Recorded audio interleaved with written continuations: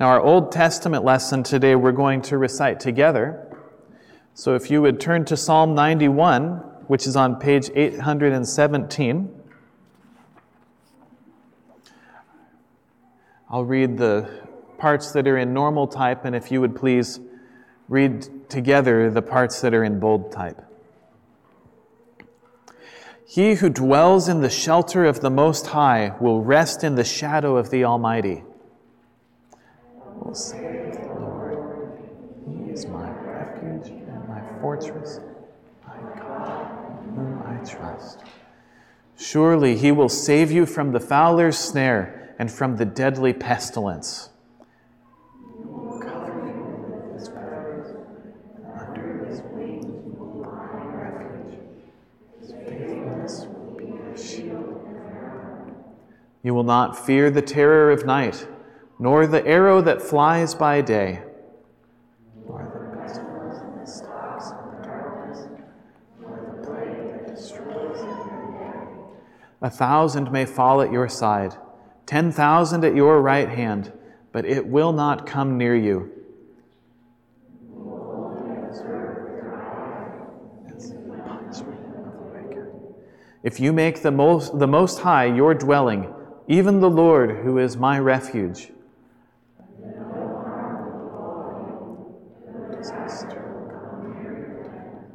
for He will command His angels concerning you to guard in all your ways.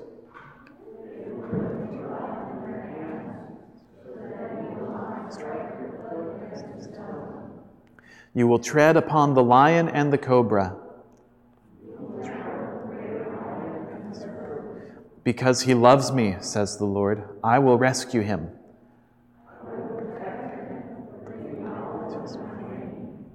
He will call upon me, and I will answer him. I will be with him in trouble. I will deliver him and honor him. With long life will I satisfy him and show him my salvation. Amen. Our New Testament lesson today is from the first letter of Peter, chapter 1, verses 3 through 9. The sermon text is verses 6 through 9, but the lesson begins in verse 3. Blessed be the God and Father of our Lord Jesus Christ. According to His great mercy, He has caused us to be born again to a living hope through the resurrection of Jesus Christ from the dead, to an inheritance that is imperishable, undefiled and unfading, kept in heaven for you, who by God's power are being guarded through faith for a salvation ready to be revealed in the last time. In this you rejoice, though now for a little while, if necessary, you have been grieved by various trials, so that the tested genuineness of your faith, more precious than gold that perishes though it is tested by fire, may be found to result in praise and glory and honor at the revelation of Jesus Christ. Though you have not seen Him, you love Him. Though you do not now see Him, you believe in Him and rejoice with joy that is inexpressible and filled with glory, obtaining the outcome of your faith, the salvation of your souls. This is the word of the Lord. Would you please join me in prayer? Father, we thank you for the gift of your word. Father, we thank you for all of the promises that you make to us in your scriptures. And Father, we thank you that your Holy Spirit enlightens our hearts so that we may understand what you have to teach us, so that we may come to praise our blessed Savior forevermore. In whose name we pray. Amen. Well, today in this passage, we're turning to the middle section, verses 6 through 9, of one long sentence in the original text that starts in verse 3 and ends in verse 12. And this sentence, this long sentence, is headed with Peter's exclamation, "Blessed be the God and Father of our Lord Jesus Christ." Now in verses 3 through 5, Peter was demonstrating God's praiseworthiness from the future inheritance that comes from spiritual rebirth. And as we turn now to verses 6 through 9, we consider just how God's transformation of our present suffering shows God's praiseworthiness. Because every one of us will suffer in some degree for our faith in Christ. Now, Peter was writing to a group of believers suffering intense social pressure for their faith. Well, faith in Christ will mean that you often go against the grain of the world around you. And at best, this is uncomfortable, and at worst, it can frankly be harrowing. You might be misunderstood by people you otherwise count as friends. You might have to forego opportunities in your career or at school or in some other organization. And yet, no matter what you suffer, in Christ and in His resurrection, you have a strong cause to rejoice. Even as we see the apostles in Acts chapter 5 rejoicing that they were counted worthy to suffer dishonor for the name. Rejoicing after they were beaten by the high council and warned by them not to speak any longer in Jesus' name. Well, we're not gluttons for punishment. We're not stupid or twisted enough to mistake painful experience for joyful experience. So why do we rejoice? In the midst of our sufferings, how can our hearts overflow, not just with joy that stays in our hearts, but in a public display of rejoice? Because that's what rejoicing is. It's not something that stays inside you. It's not just a happy feeling, but rather it's an outward expression of praise. Well, Peter is addressing this question in verses 6 through 9 by saying, "In this you rejoice." He's referring, first of all, to everything that he said in verses 3 through 5. You rejoice in your rebirth and the future inheritance that is yours thanks to Jesus' resurrection from the dead. And this hope for the future provides a perspective from which you can view your present suffering. And all the benefits of this living hope are waiting until they are revealed in the last time.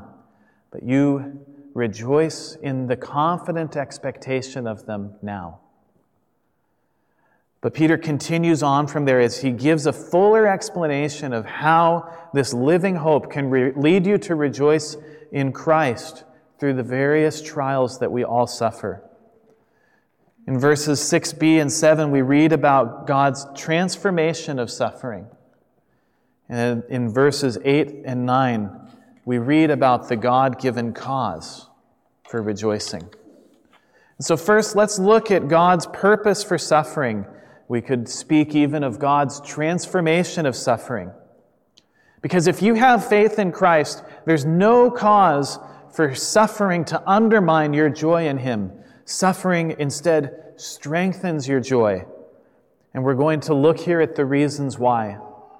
We're going to look at the nature of trials, what happens in trials, and what is the result of trials. Well, first, as we look at the nature of trials, we see that the trials are in fact small in comparison to the blessings that you will obtain. For it says here in verse 6 that the trials are just for a little while. Well, I don't know about you, but to me it feels like this is actually probably the hardest point to understand about trials, because trials just seem so endless. I mean, think about physical ailments, how as you get older, the aches and the pains just seem to sort of stack on top of each other, and some injuries are going to stay with you until the day you die. You may have friendships or even family relationships that have dissolved on account of your faith, and in this world you have no expectation of these relationships being mended. Perhaps your faith shunted you away from your dream job down a different career path, and that's going to be how it is until you retire. Yet even sufferings that last until the end of your natural life will pale in comparison with the eternity of perfect joy and satisfaction that awaits you.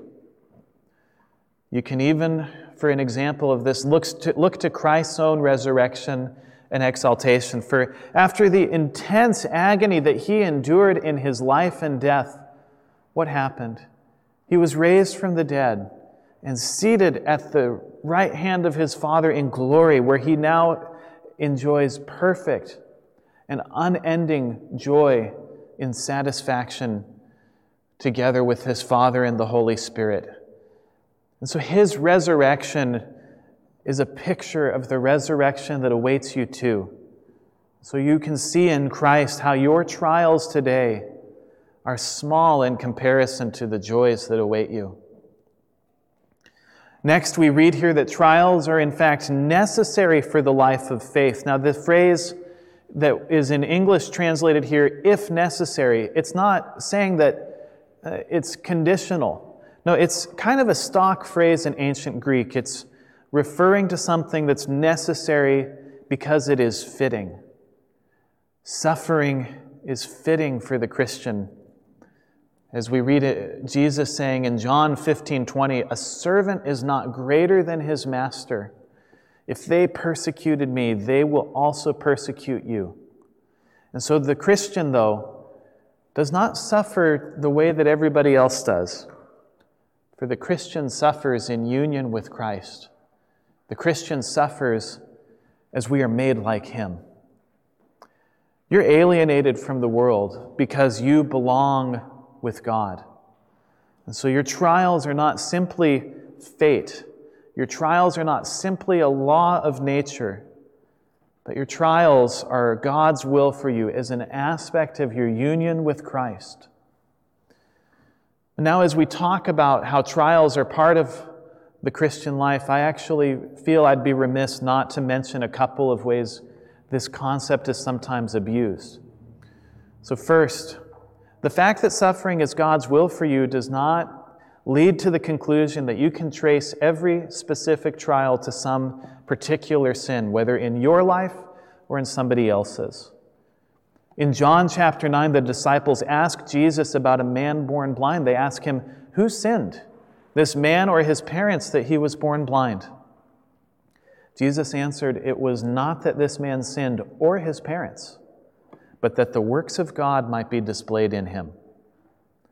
Now, it is true that God disciplines us so that through suffering sometimes he teaches us by his Holy Spirit that he is training us to walk in godliness, but not everything you suffer is because of one of your sins. Which leads to a second way that this concept is sometimes abused, which is that it can be a holy thing to inflict unjust suffering on another person. This is a tactic that abusers sometimes employ, even claiming that they're doing God's work in the life of the person they're abusing. And if you're being abused in this way, I encourage you, talk to our church officers, or if a crime is being committed, even to the civil authorities. Because if somebody is abusing you, they're not bringing trials into your life in keeping with God's will for trials in your life. But let's move on in the nature of trials. As we've said, that trials are a part of the life of faith. They're a part of our union with Christ. But they're also serious on their own merits. It says here that trials cause the believer to be grieved. Even if these trials are small in comparison with the joy of eternity, even if they're necessary to the Christian life, trials are still a cause of sorrow and distress. These exact same trials that Christians face can and do crush people who suffer similar things, but do so apart from Christ. The trials of the Christian are no laughing matter. They grieve us seriously, and the only way that we can endure them is in Christ.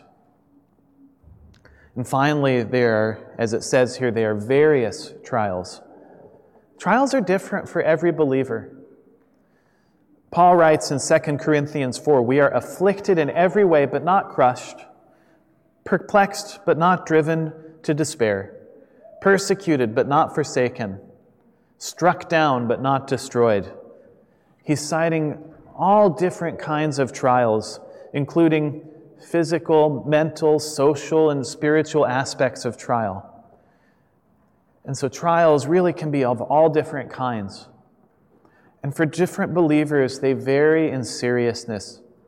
Some Christians even give up their lives on account of faith in Christ, but not every Christian does.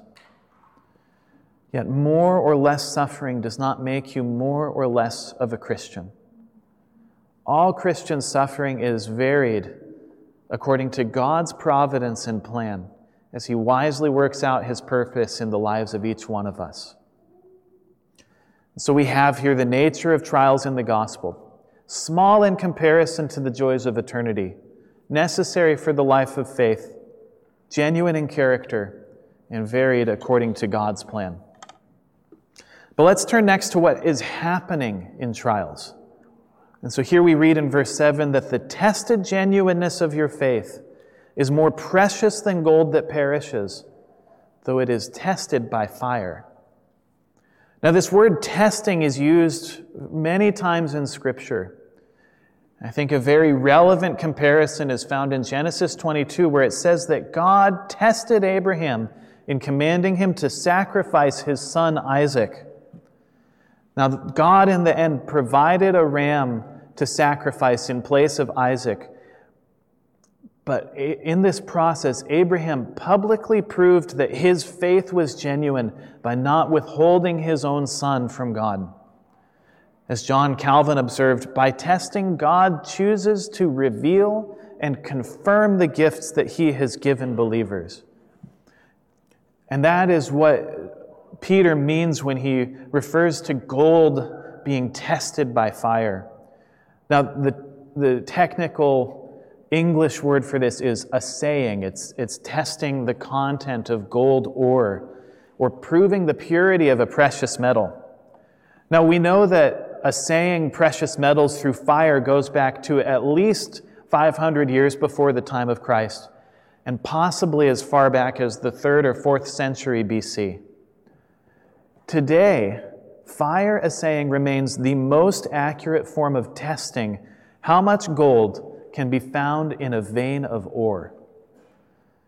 Now, in the modern-day fire assay, which I say modern, we've been doing it this way for a little over 400 years, you mix together in a crucible this crushed gold ore, a flux, a source of carbon, and lead oxide. And then you take that crucible with that mixture inside and you heat it in an oven to 1800 degrees Fahrenheit. It causes the lead and the precious metal to form an alloy, while the remaining ore combines with the flux and makes a slag that floats to the top of the crucible, and you can take that lead-gold alloy off the bottom. Now, a similar step then separates the lead from the gold, and in the end, the gold content of the original ore can be calculated with an accuracy of 0.01%. You will know exactly the purity of that gold ore, and you see why the testing of gold is such a powerful metaphor for the process of testing our faith in God. 1800 degrees is a pretty intense heat. Yet the metaphor suits the intensity of Christian testing. It is necessary to prove the faith of those who are in Christ. So what happens in trials is that we are severely tested. But the intensity of the trials does not mean the believer is destroyed in the process. So let's look at the results of suffering. For God transforms your suffering and builds you up through it. For do you see what happens at the end of this process of assaying by fire? You're left with pure gold. Karen Jobes calls this testing a preparation for eschatological perfection, a preparation for the perfection that we will enjoy with God in the life to come. We read in Malachi 3 that He will purify the sons of Levi and refine them like gold and silver, and they will bring offerings in righteousness to the Lord. In Psalm 11 we read that the Lord tests the righteous, but His soul hates the wicked and the one who loves violence. Testing by God is not on account of him wanting to do evil to you.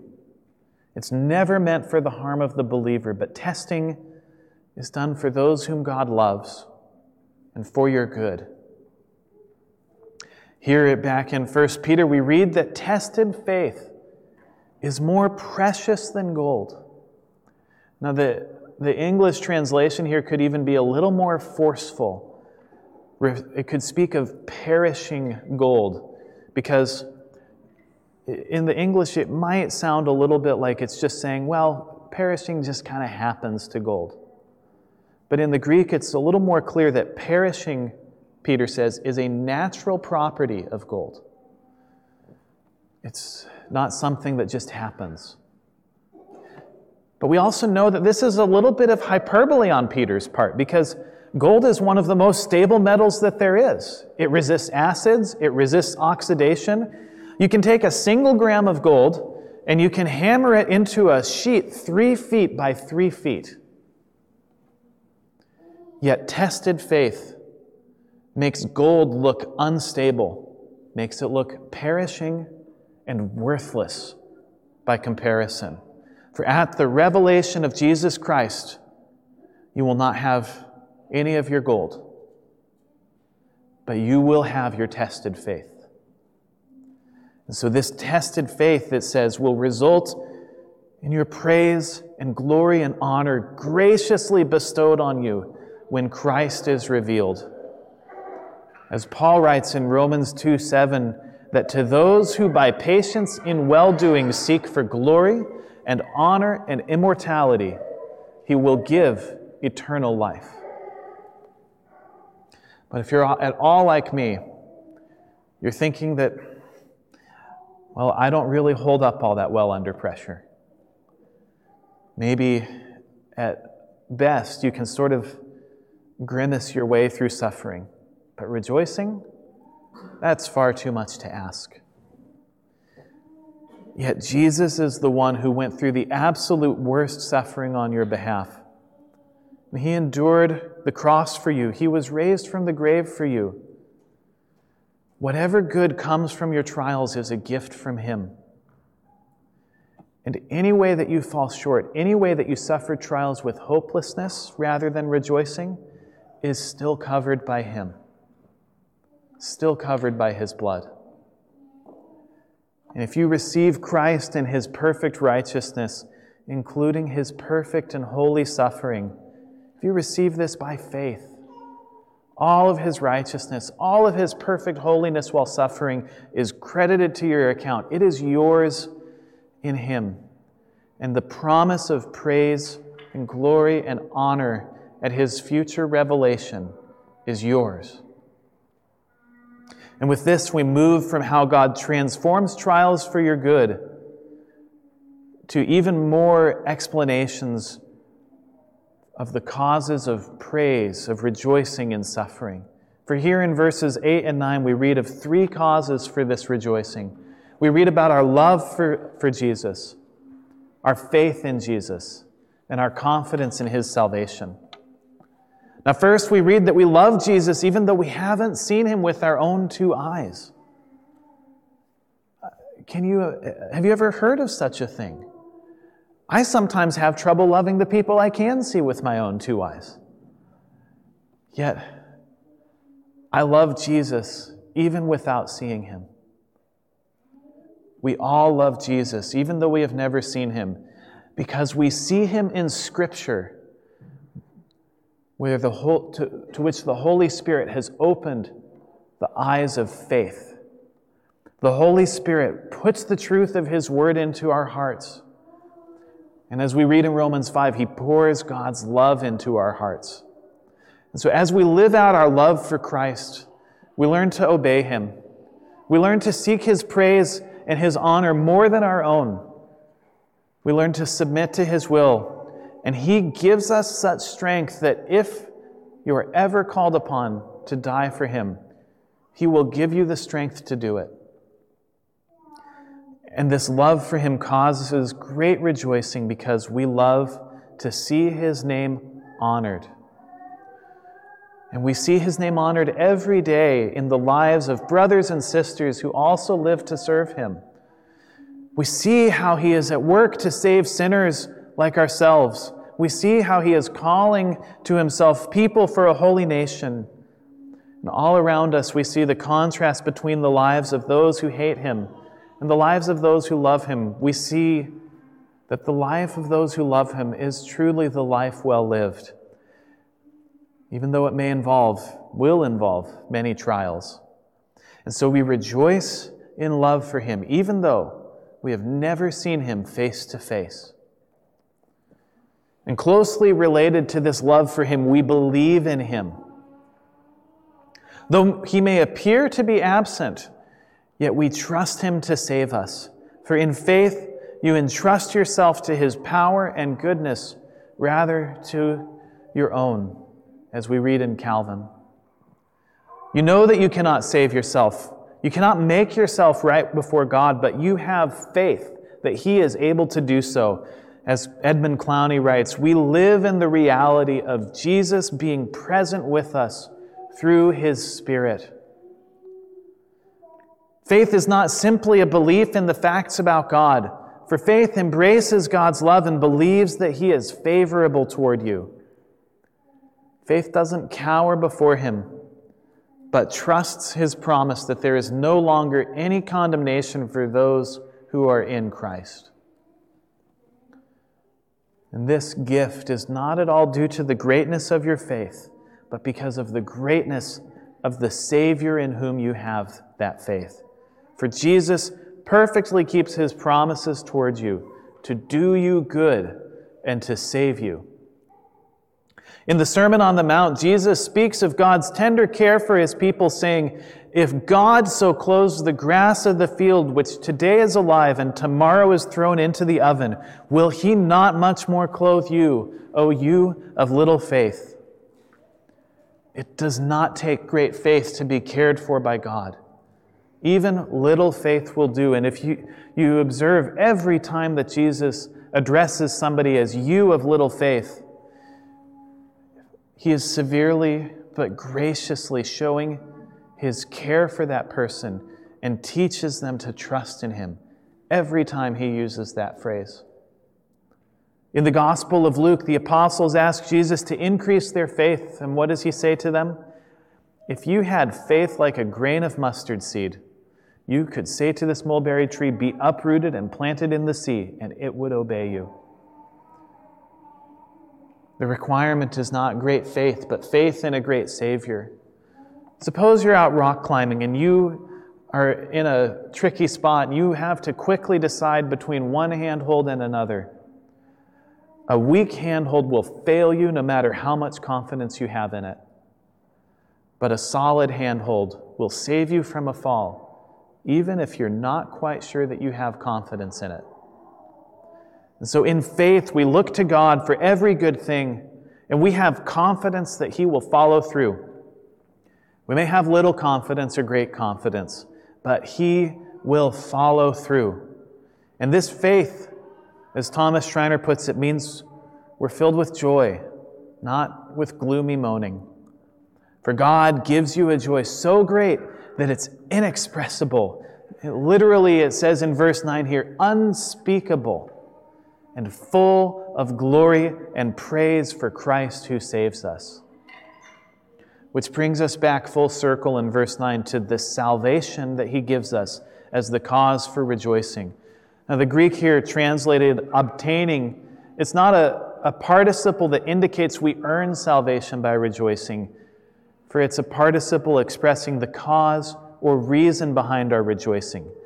The sense could perhaps be a little differently put. You believe in him and rejoice with joy that is inexpressible and filled with glory, for you are receiving the outcome of your faith, the salvation of your souls. Salvation is a gift from God. You don't earn it, but by faith you receive it. And yet the fact that this receiving salvation, receiving the outcome of your faith, it's put here in the present tense, and that sets up a certain tension. For back in verse 5, we read that salvation is ready to be revealed in the last time. But here we are in verse 9, receiving it in the present. For we enjoy a taste of the benefits of salvation now, and we rejoice in them. We haven't yet received salvation in its fullness. Salvation has not yet completely purified our hearts, healed our bodies, or caused us to perfectly love our God and our neighbor. Yet we begin to taste it. And even as our faith is tested, we taste this salvation and rejoice in it more and more. You may be familiar with the story of William Wilberforce. He was a member of Parliament of the United Kingdom from 1780 to 1825. Now, in 1784, he converted to an evangelical faith and resolved to commit his life in service to God. Well, this was a time in England where evangelicals in public life were ridiculed. And Wilberforce even wondered whether he should remain in politics or not. Well, he talked to John Newton. You may know John Newton as the clergyman who wrote the hymn Amazing Grace, a former slave trader who repented of his sins and grieved them to the day of his death. He and the Prime Minister, William Pitt the Younger, persuaded Wilberforce to remain in politics. He couldn't affiliate with any party. His conservative morals meant that the progressive distrusted him. His evangelicalism meant the conservatives thought he was a radical. And although he was a friend of William Pitt and he supported Pitt as prime minister, he never stood a chance at a cabinet post. But do you know what he did do? He became one of the key protagonists in the movement for the abolition of slavery.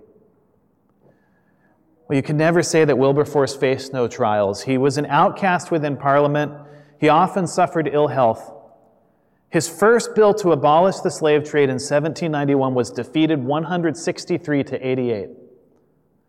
But do you know what he said in response? Let us not despair. It is a blessed cause, and success ere long will crown our exertions. It was a hard fight that he faced to bring Parliament around to the cause of abolition, but he did not despair because he expected that God would cause this cause to prevail. And so in 1807, Parliament voted 283 to 16 to abolish the slave trade. And in 1833, 3 days after Wilberforce's death, the United Kingdom abolished any remaining possession of slaves and set them free. Abolition was one of the main causes of Wilberforce's life, but he had an eye toward heaven too. For he said somewhere, I'm not sure exactly where, but he said, "May God enable me to have a single eye and a simple heart, desiring to please God, to do good to my fellow creatures, and to testify my gratitude to my adorable Redeemer." History is full of people who persevered through trials and even persevered with joy to attain worthy earthly goals. That's a good thing. But we have a heavenly goal ahead of us. You have the complete goal, the complete salvation of your whole being awaiting you. And the thing is that Jesus Christ has already won this complete salvation for you. And He strengthens you now. He strengthens you even through severe testing. So we have no cause to grumble our way through life, but rather every cause to rejoice in Him. Would you please pray with me? Father, we thank you for this great cause of rejoicing that you give us in Christ, your Son and our Savior. Father, we eagerly wait the day when we will see Him face to face, when He will be revealed to the world as the world's Savior, that He will bring home all of those who have faith in Him. And Father, as we look forward to that day, we pray that you would put rejoicing into our hearts and into our actions.